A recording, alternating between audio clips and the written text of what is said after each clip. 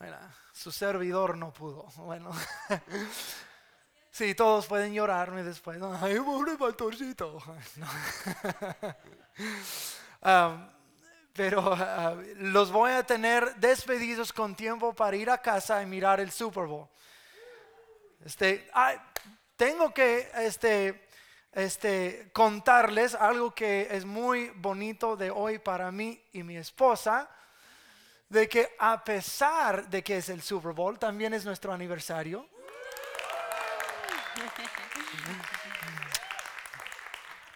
Ya hoy cumplimos 12 años, exactamente hace 12 años en ese momento. Teresa se estaba preparando con su maquillaje y su pelo y su vestido y yo bien nervioso. Bueno, de hecho, yo sé que eso no tiene nada que ver con la prédica, pero permítanme. La mañana de nuestra boda es cuando explotó el Challenger. La mera mañana de nuestro matrimonio y pues una tragedia nacional, eso fue. Y yo recuerdo que estaba tan nervioso y preparándome y todo. Y yo pasé la tele y dije, oh, qué malo. Seguía con lo que había que hacer, pero bueno, un poco de historia de nosotros. Bueno, ya 12 años y se siente solo como 5 minutos bajo del agua. No, no, no, no, no, no, no. No, no es cierto. No, en realidad ha pasado muy rápido, rápido esos 12 años. Alguien me preguntó el otro día, 12 años y cuántos felices. Ay, 12 felices, 12 felices. Bueno, vamos a seguir con nuestro estudio acerca del bautismo. Vamos a culminarlo este próximo domingo, no solo con una prédica, pero con los mismos bautismos y yo creo que vamos a ver como tal vez unos 15 personas que nos vamos a bautizar y qué chido, qué chido. Um, 4 cosas que pasaron en la vida de Jesús cuando Él se bautizó. Nosotros lo vemos en Mateo capítulo 3, comenzando en versículo 13. Que dice: un día Jesús fue al Galilea, al Jordán, para que Juan lo bautizara. Pero Juan trató de disuadirlo. Yo soy el que necesita ser bautizado por ti, ¿y tú vienes a mí? Él objetó. Dejémoslo así por ahora, pues nos conviene cumplir con lo que es justo, le contestó Jesús. Entonces Juan consintió. Tan pronto como Jesús fue bautizado, subió del agua, y en ese momento se abrió el cielo, y él vio al Espíritu de Dios bajar como una paloma y posarse sobre él. Y una voz del cielo que le decía: este es mi Hijo amado, estoy muy complacido con él. Las 4 cosas para cumplir con toda justicia: se abrió el cielo, descendió el Espíritu Santo y la voz del cielo diciendo: eres mi Hijo amado. Hace 2 domingos nosotros tratamos con toda justicia de que Jesús, que es Dios, pero es totalmente hombre, que dice Filipenses capítulo 2 que Él dejó al lado su divinidad para vivir en total humanidad. O sea, no estaba usando, Dios no le estaba pasando una corriente de poder divino para supercargar su humanidad. O sea, no estaba jalando de su divinidad para poder vivir como humano. Eso no es justo. Tú y yo no tenemos esa opción. No somos divinos. Pero Él se hizo hombre, completamente hombre. Vivió en la debilidad de la carne. Él fue tentado igual que tú y yo, pero Él sin pecado. Él experimentó cada cosa que tú y yo experimentamos. Y en esta carne, él tenía voluntad propia. Él tenía sentimientos y emociones. Él tenía ideas propias. Pero al bautizarse está diciendo: yo someto la totalidad de mi humanidad a ti, Señor. Tu voluntad es mi voluntad. Tu deseo es mi deseo. Tus palabras son mis palabras. Yo no vivo para mí o por mí. Yo vivo por ti, Señor. Por o para ti. Gracias, para ti. Todavía me confunden por y para. Bueno. Y sometió. Dijo, vamos a cumplir con toda justicia.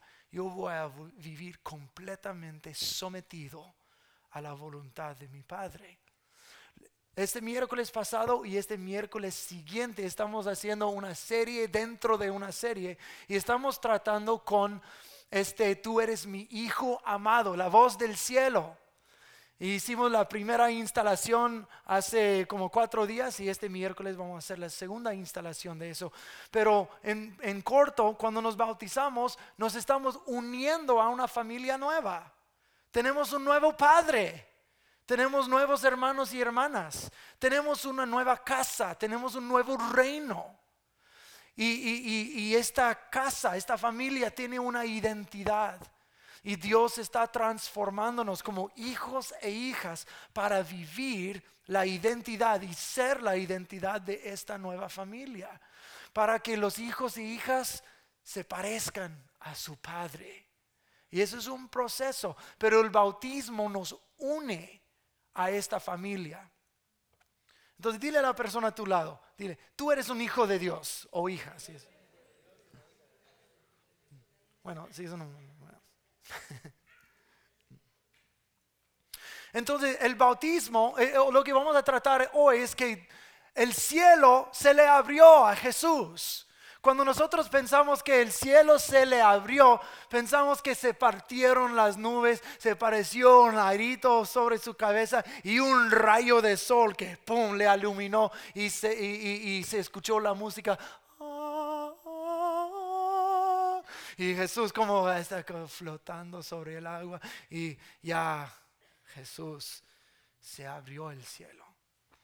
Bueno, yo no estuve ahí. Entonces, ¿es posible de que eso haya pasado? Pero yo creo que tiene más que ver con algo que pasó dentro de Jesús. Recordando de que es humano. No estaba jalando de su divinidad, estaba viviendo como tú y yo. Y como un ser humano, Él necesitaba la ayuda de Dios para poder ver más allá de la carnalidad, más allá. Aun siendo el Hijo de Dios, Él tuvo que vivir como nosotros. Y en su bautismo dice, el cielo fue abierto, se le abrió el cielo. ¿Para qué? Se le abrió para que Él pudiera ver más allá, para que pudiera tener mayor revelación, para que algo entre Él cambió. Cuando Él fue bautizado,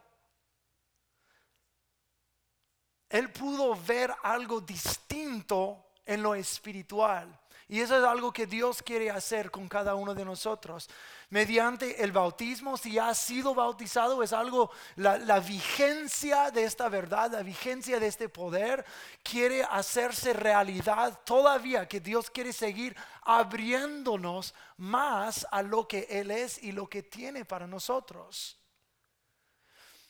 Pero ¿cómo se abre el cielo para uno? Para tener algo más de revelación. Porque no estoy hablando de revelación que está fuera de la Biblia. O extra bíblicas las revelaciones. No estoy hablando de eso. Pero Dios es infinito. Dios es todo sabio. ¿Y quiénes somos nosotros para pensar que yo ya sé todo lo que hay que saber de Dios? No. Dios tiene mucho más. ¿Nunca te has dado cuenta de que a veces lees las escrituras y hay una cierta escritura que has leído 500 veces, pero la 501ª vez viste algo nuevo? ¿Verdad? Uno de mis profesores en el seminario me lo dijo así. Una vez dijo, la Biblia es como un edificio. El edificio ahí está y no cambia. Pero a veces el edificio se ve diferente en la mañana que en la tarde por la luz, o en la noche lo alumbran y tiene un aspecto diferente, o siempre lo veías de esta forma y un día Dios te lleva por acá y dices, oh, hay otro aspecto de este edificio, siempre ha estado ahí pero nunca lo vi. Y digo, así es la palabra de Dios. Dios tiene más que revelar. Dios es infinito y todo sabio. Entonces, Él quiere abrir más de Él a nosotros. Pero ¿cómo pasa esto? Mateo capítulo 5 versículo 8 dice, dichosos los puros de corazón, porque ellos verán a Dios. Yo quiero ver a Dios. ¿Y tú? Yo quiero ver a Dios. Quiero verlo más. Quiero entenderle más. Quiero conocerle más íntimamente. Pero benditos los puros de corazón, porque son ellos quienes van a ver a Dios. De hecho, Salmo capítulo 24 dice, ¿quién puede subir al monte del Señor? ¿Quién puede estar en su lugar santo? Solo Él de manos limpias y corazón puro. Tenemos algo, un vínculo entre revelación y pureza de vida. De hecho, eso es lo que es el bautismo. Bautismo es un tipo de lavar. Bueno, si son los dichosos los puros de corazón, porque ellos verán a Dios. Bueno, ¿qué pasa cuando uno se lava las manos? Se quitan los microbios, ¿verdad? Entonces se podría decir, dichosos los que lavan las manos, porque ellos verán la cena, ¿verdad? Tal vez así fue en tu casa. Si no te lavas las manos, no puedes comer. Lávate las manos. Y en cierta forma así es el bautismo. Algo dentro de nosotros necesita ser limpiado para que podamos participar mayormente con lo que Dios tiene. ¿Me están entendiendo? Yo quiero verle a Dios. En cierta forma nosotros todos lo hemos visto en las Escrituras. Cada vez que yo o Pastor Mario o Pastor Gustavo predicamos, nosotros vemos un aspecto nuevo del Señor. Pero yo quiero verle al Señor con más profundidad. Quiero verle como nunca antes. Benditos los puros de corazón, porque ellos lo verán. Quiero verlo mover en mi casa. Quiero verlo mover en nuestra iglesia. Pero hay un vínculo entre esto y nosotros permitir que Él nos esté purificando y lavando en cada aspecto. La palabra en el hebreo para lavar es la palabra javás. Y javás quiere decir, es diferente que bañarse, el bañar el cuerpo. Es lavar la ropa. De hecho, es algo distinto de ser perdonado. En Salmo 51 versículo 2, David, quien había adulterado con una mujer y luego mató el esposo de la misma mujer, está rogando el perdón del Señor en Salmo 51. Y está pidiéndole perdón, pero luego dice, lávame mis pecados y quedaré limpio. Lávame mis pecados. Había pedido perdón y ahora está pidiendo algo distinto. Lávame. Entonces y esa palabra lavar, javás, lávame, javás, es como el trabajo de un lavandero. No es lavar como me lavo el cuerpo, es lavar la ropa. Entonces antes de las máquinas eléctricas que tenemos hoy, las señoras tenían que pegar la ropa contra una pared o contra, ¿cómo se llama esa cosa? Un lavadero. Sí, durante el servicio pasado yo hice la misma pregunta y todos dijeron todo de una vez y no entendí nada.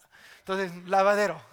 El lavadero y raca, hasta, ay, qué feo lavar la ropa así. Gracias a Dios por las máquinas.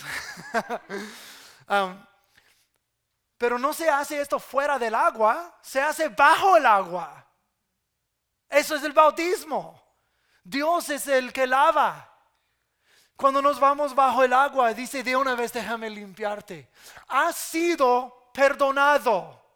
En la cruz de Jesús, su sangre fue derramada para perdonarnos, para expiar, para borrar, quitar y olvidar nuestros pecados.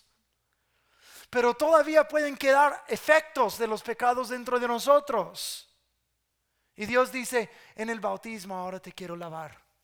Quiero purificar tu mente, purificar tu boca, tus ojos, tus manos, purificar tu corazón. Benditos los puros de corazón, ellos verán a Dios.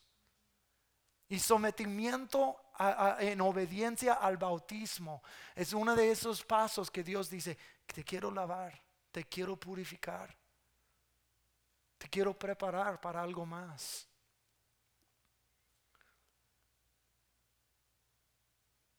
Nosotros todos tenemos ropa sucia. No estoy hablando del pantalón que está tirado en tu habitación.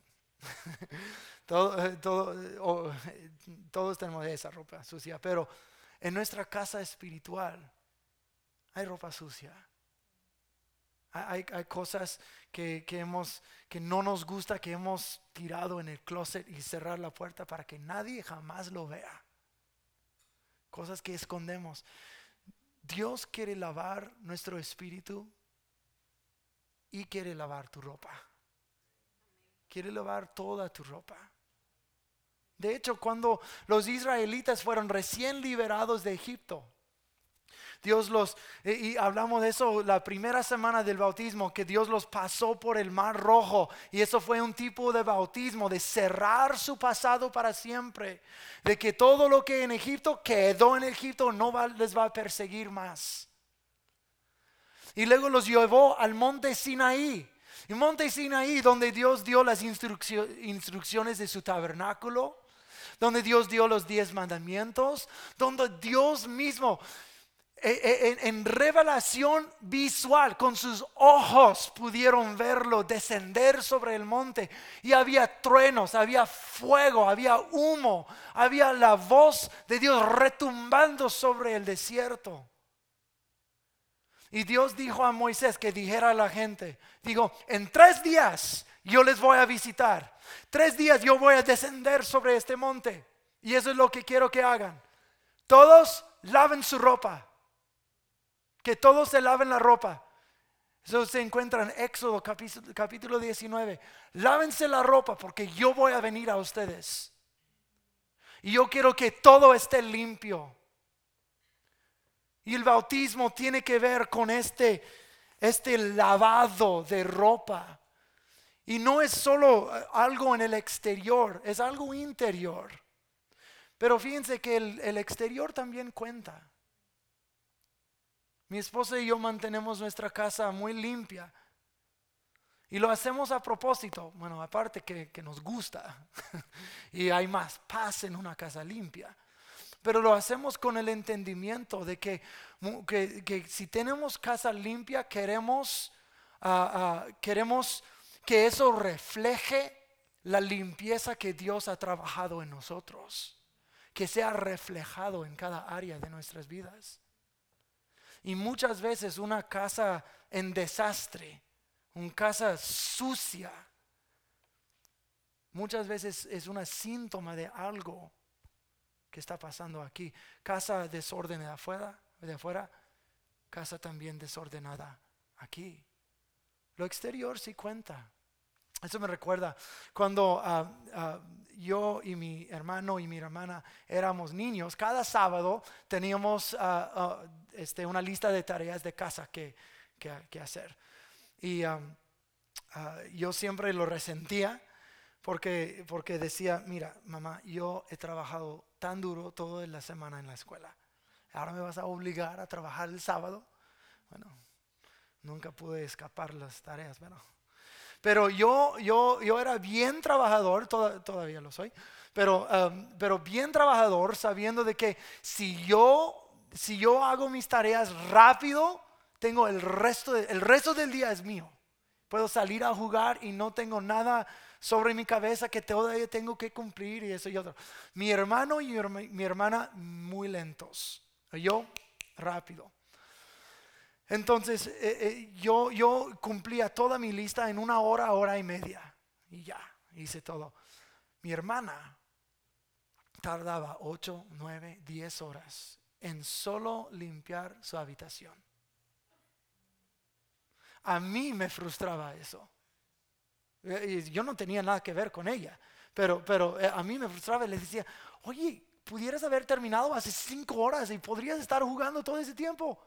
Pero mamá ni te deja salir porque no has terminado la tarea. No, pues jugando con las muñecas y eso y otro.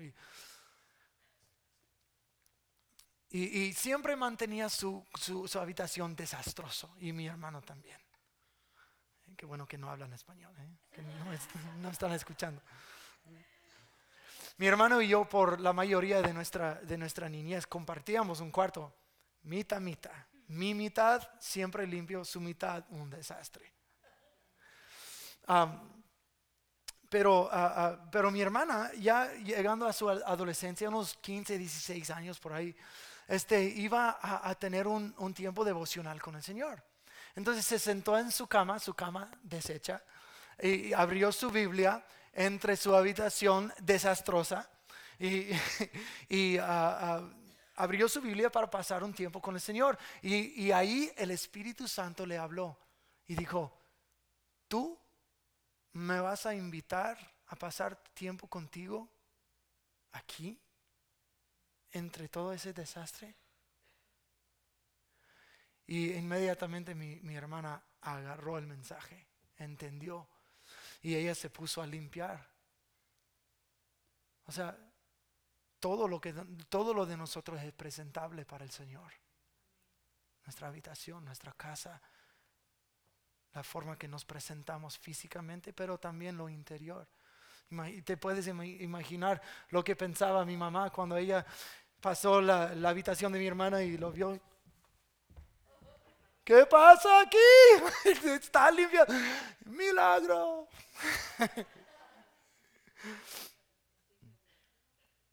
En su pureza, los israelitas delante del Señor, cuando dijo, lávense la ropa porque yo voy a venir, en su pureza, en su limpieza, vieron al Señor como nunca lo habían visto antes. Entonces, tal como lavarse es la muerte de los microbios y la purificación de la carne, Dios quiere quitar las cosas. No para el perdón de pecados ya perdonados, pero limpiar, conciencia pura, boca pura, ojos puros, oídos puros, manos puras, corazón limpio, y podemos avanzar más hacia lo que Dios quiere o tiene para nosotros. Un filósofo de la antigüedad, un filósofo judío que se llama Filo, dijo así, hablando de unos de paganos, dijo, ellos remueven tierra de sus cuerpos en los baños y por medio de purificaciones, pero ni desean ni buscan purificar las pasiones de sus almas por medio de las cuales se ensucia la vida. Uno puede del otro lado limpiar el exterior, pero por dentro está todo sucio. De hecho, en Marcos capítulo 7, eso justamente fue el diálogo que Jesús tuvo con los fariseos. Los fariseos exigían la lavada de las manos. Tiene que lavarlos. ¿Por qué no se lavan las manos tus discípulos, Jesús? Si no se lavan las manos, ellos no pueden comer, no pueden participar en la adoración, ni en los rituales y todo lo que es nuestra vida judía, pero tienen que lavarse las manos primero. Y Jesús dijo, primeramente Dios nunca dijo eso. Digo, ustedes se aferran a tradiciones humanas como si fueran las de Dios, cuando en realidad Dios nunca dijo esto. Y luego dijo Jesús, ¿acaso no saben de qué es lo que uno es adentro y sale de uno? En verdad lo que le contamina. Lo que sale en el exterior en realidad es síntoma de lo que está pasando en el interior. En corto está diciendo, limpia el corazón y las manos van a estar puras. Limpia el corazón y la boca va a estar pura. Deja que Dios, que el Señor nos purifique.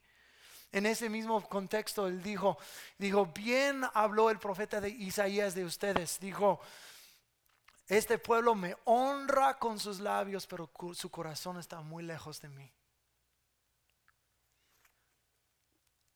Ellos por medio de su ritual no podían ver lo que Jesús estaba haciendo frente de ellos. Se aferraban excesivamente a un rito y a la vez rechazar la obra de pureza que Jesús les estaba ofreciendo. El bautismo no es un ritual.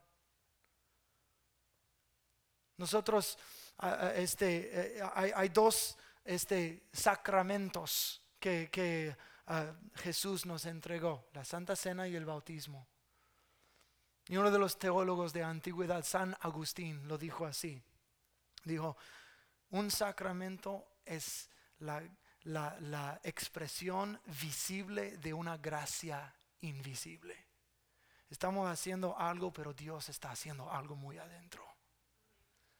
Dios quiere lavarlo todo. Nuestra salvación no es solamente del perdón, sino de lavar, purificar, entrar a una familia nueva, tener una nueva forma de vida y crecer en estas cosas. Aunque si la salvación solo fuera perdón de pecados, eso sería suficiente para mí. Pero Dios es tan grande y generoso que ofrece participación en su familia y toda la vida abundante que ofrece. ¿Me están entendiendo? ¿Sí? Entonces,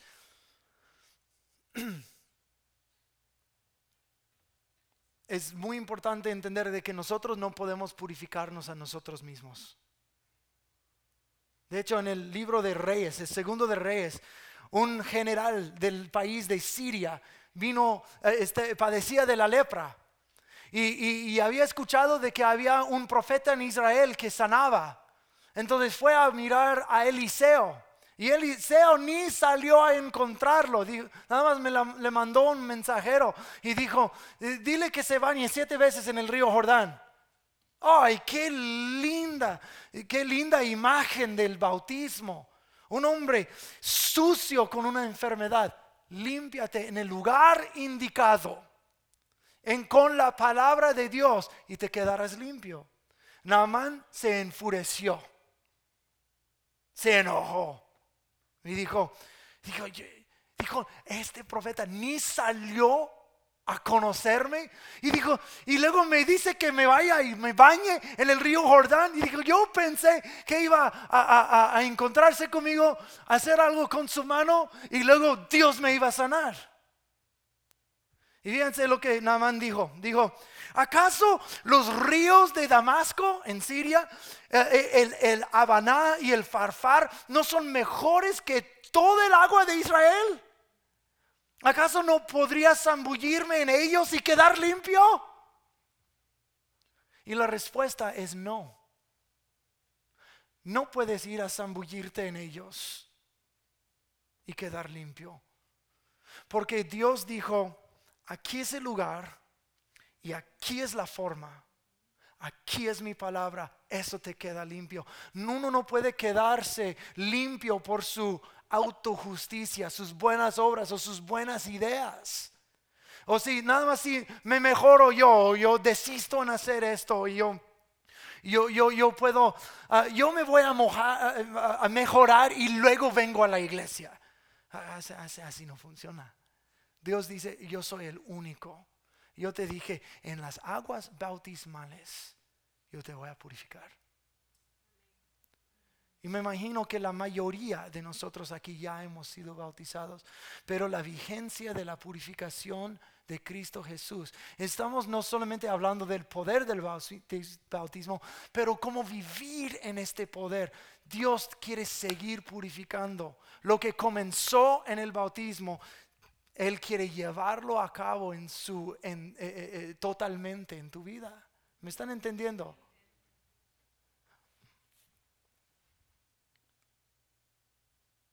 Proverbios 30, versículo 12 dice, hay quienes están puros en sus propios ojos, pero no purificados de su contaminación. Nosotros necesitamos que Jesús haga la obra en nosotros. Entonces, Si estás pensando mientras me estás escuchando, pues ¿cómo puedo purificarme? ¿Cómo puedo? Eso me suena muy difícil, muy imposible. Pues sí, es imposible para ti, pero para Dios no. Tenemos que venir a Él. ¿Alguien puede decir amén? Ok, la última cosa, y con eso vamos a terminar. La preparación y la purificación son para la participación. Todos digan eso, participación. La participación llega, nosotros vemos en el tabernáculo. En el tabernáculo, cuando Dios dijo a Moisés cómo lo debería construir, antes de entrar al lugar santo, antes de entrar la presencia de Dios, había una corte afuera. Y habían como 3 estaciones. La tercera estación vamos a tratar la semana entrante. Pero la primera estación fue el altar de bronce, donde sacrificaban un animal para la expiación de sus pecados, para remover sus pecados. Y obviamente eso es una imagen de Jesús. En el sacrificio de Jesús somos perdonados. Pero luego después de ahí, antes de entrar la presencia del Señor, había un lavadero de bronce. Entonces, pasando del sacrificio, el sacerdote tenía que ir a una olla muy grande y purificarse, lavarse. Sin esto no podía entrar la presencia del Señor. Ni sin el sacrificio no podía entrar. Sin el lavadero tampoco podía entrar. Sin el aceite de unción, la tercera que vamos a tratar la próxima semana, no podía entrar. Necesitaba esas 3 cosas. El lavadero es el bautismo. Es algo distinto que Dios hace. Quiero perdonarte y ahora quiero lavarte. Quiero purificar cada área de tu vida. Quiero lavar tu ropa sucia, que quedó sucio del pecado. El pecado ya perdonado, pero necesitas más purificación. ¿Para qué? Para que me puedas ver mover. Para que se abran los cielos y podamos ver con claridad. Requiere pureza de vida, santidad. Y eso nos prepara para compartir y participar en la obra que Jesús tiene para nosotros. Dios tiene un llamado sobre tu vida. Codéale a la persona a tu lado, dile, Dios tiene algo para tu vida. Él tiene algo para tu vida. Solo horas antes de su crucificación, Jesús estaba teniendo la última cena con sus discípulos. Y se puso una toalla, agarró una olla de agua y comenzó a lavar los pies a los discípulos. ¿Y qué es lo que hizo Pedro? Dijo, oh, no me puedes lavar a mí, no me vas a lavar a mí. Y Jesús dijo, Pedro, si yo no te lavo, no puedes tener parte en mí.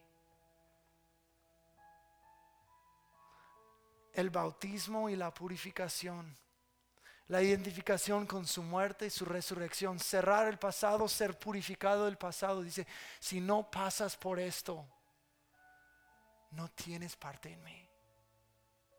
Y luego Pedro dice, entonces échame todo el agua en mi cabeza y todo. Y dijo, los pies son suficientes.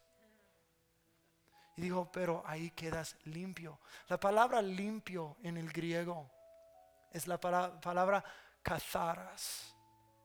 Y eso quiere decir una limpieza ritual. La misma pureza que los sacerdotes tenían al lavarse en el lavadero. Cuando Jesús les lavó el pie, dijo, son limpios, preparados. Ahora tienes parte en mí, porque yo te limpié. Dios quiere llevar tu vida al siguiente nivel. Ese es el año de avance. Dios quiere avanzar tu vida, pero Él necesita purificar algo en ti. ¿Alguien puede decir amén? Voy a pedir que cerremos los ojos. Hablé acerca del altar de bronce tanto como el lavadero. Necesitamos los dos. Si nunca has llegado al altar y tú necesitas a Jesús, necesitas ser perdonado de tus pecados, la invitación está. Dios te la está ofreciendo. Ven y deja que el Señor te cubra y te perdone. Si eso eres tú, dices, pastor, yo nunca he pedido perdón a Dios por mis pecados y yo necesito. Si eso eres tú y quiero que me señales con la mano y quiero ponerme de acuerdo contigo. Es posible que todos ya lo hayamos hecho, por si en caso hubiera tan siquiera una sola persona. Ahora, si tú estás aquí y dices, yo ya he sido perdonado, pero yo reconozco que yo necesito volver al lavadero y purificar algo dentro de mí. Sí, yo reconozco que hay algo en mí que todavía necesita más de la limpieza del Señor. Voy a pedir con los ojos cerrados que levantes la mano. Yo tengo mi mano en alto también. Hay áreas en mi vida que Dios necesita seguir limpiando. Señor, te agradezco. Me pongo en acuerdo con cada uno de mis hermanos y mis hermanas. Señor, yo pido que tu Espíritu Santo limpie. En el nombre de Jesús, limpie, restaure. En el nombre de Cristo Jesús, te doy gracias. En el nombre de Jesús. Amén.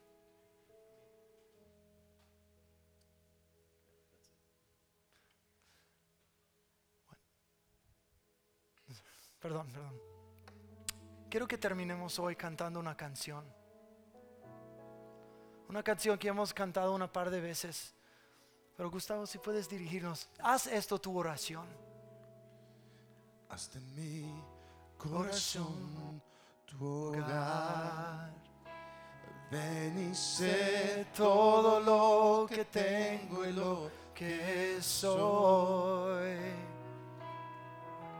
Prueba mi corazón y hazme un hogar digno de ti.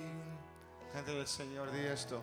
Haz de mi corazón tu hogar. Ven y sé todo lo que tengo y lo que soy. Pongámonos de pie y cantémosle al Señor. Prueba mi corazón y hazme un hogar digno de ti. Una vez más, haz de mí, haz de mi corazón tu hogar. Ven y sé todo lo que tengo y lo que soy. Prueba mi corazón y hazme un hogar digno de ti. Y hazme un hogar digno de ti.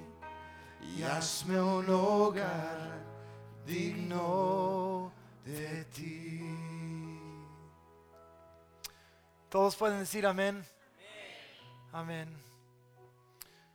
Es que vayan de este lugar con confianza en el Señor, purificados por la obra de su Espíritu, pudiendo ver, esperen ver más de Dios cuando abren la Biblia, ver más de Dios cuando oras, ver más de Dios cuando esperas en Él. Él te va a revelar más. Amén. Bueno, que Dios los bendiga, los cuide, los guarde, los proteja. Los quiero mucho, nos vemos el miércoles. No se olviden de que hay una mesa atrás con cena de matrimonios. Bendiciones.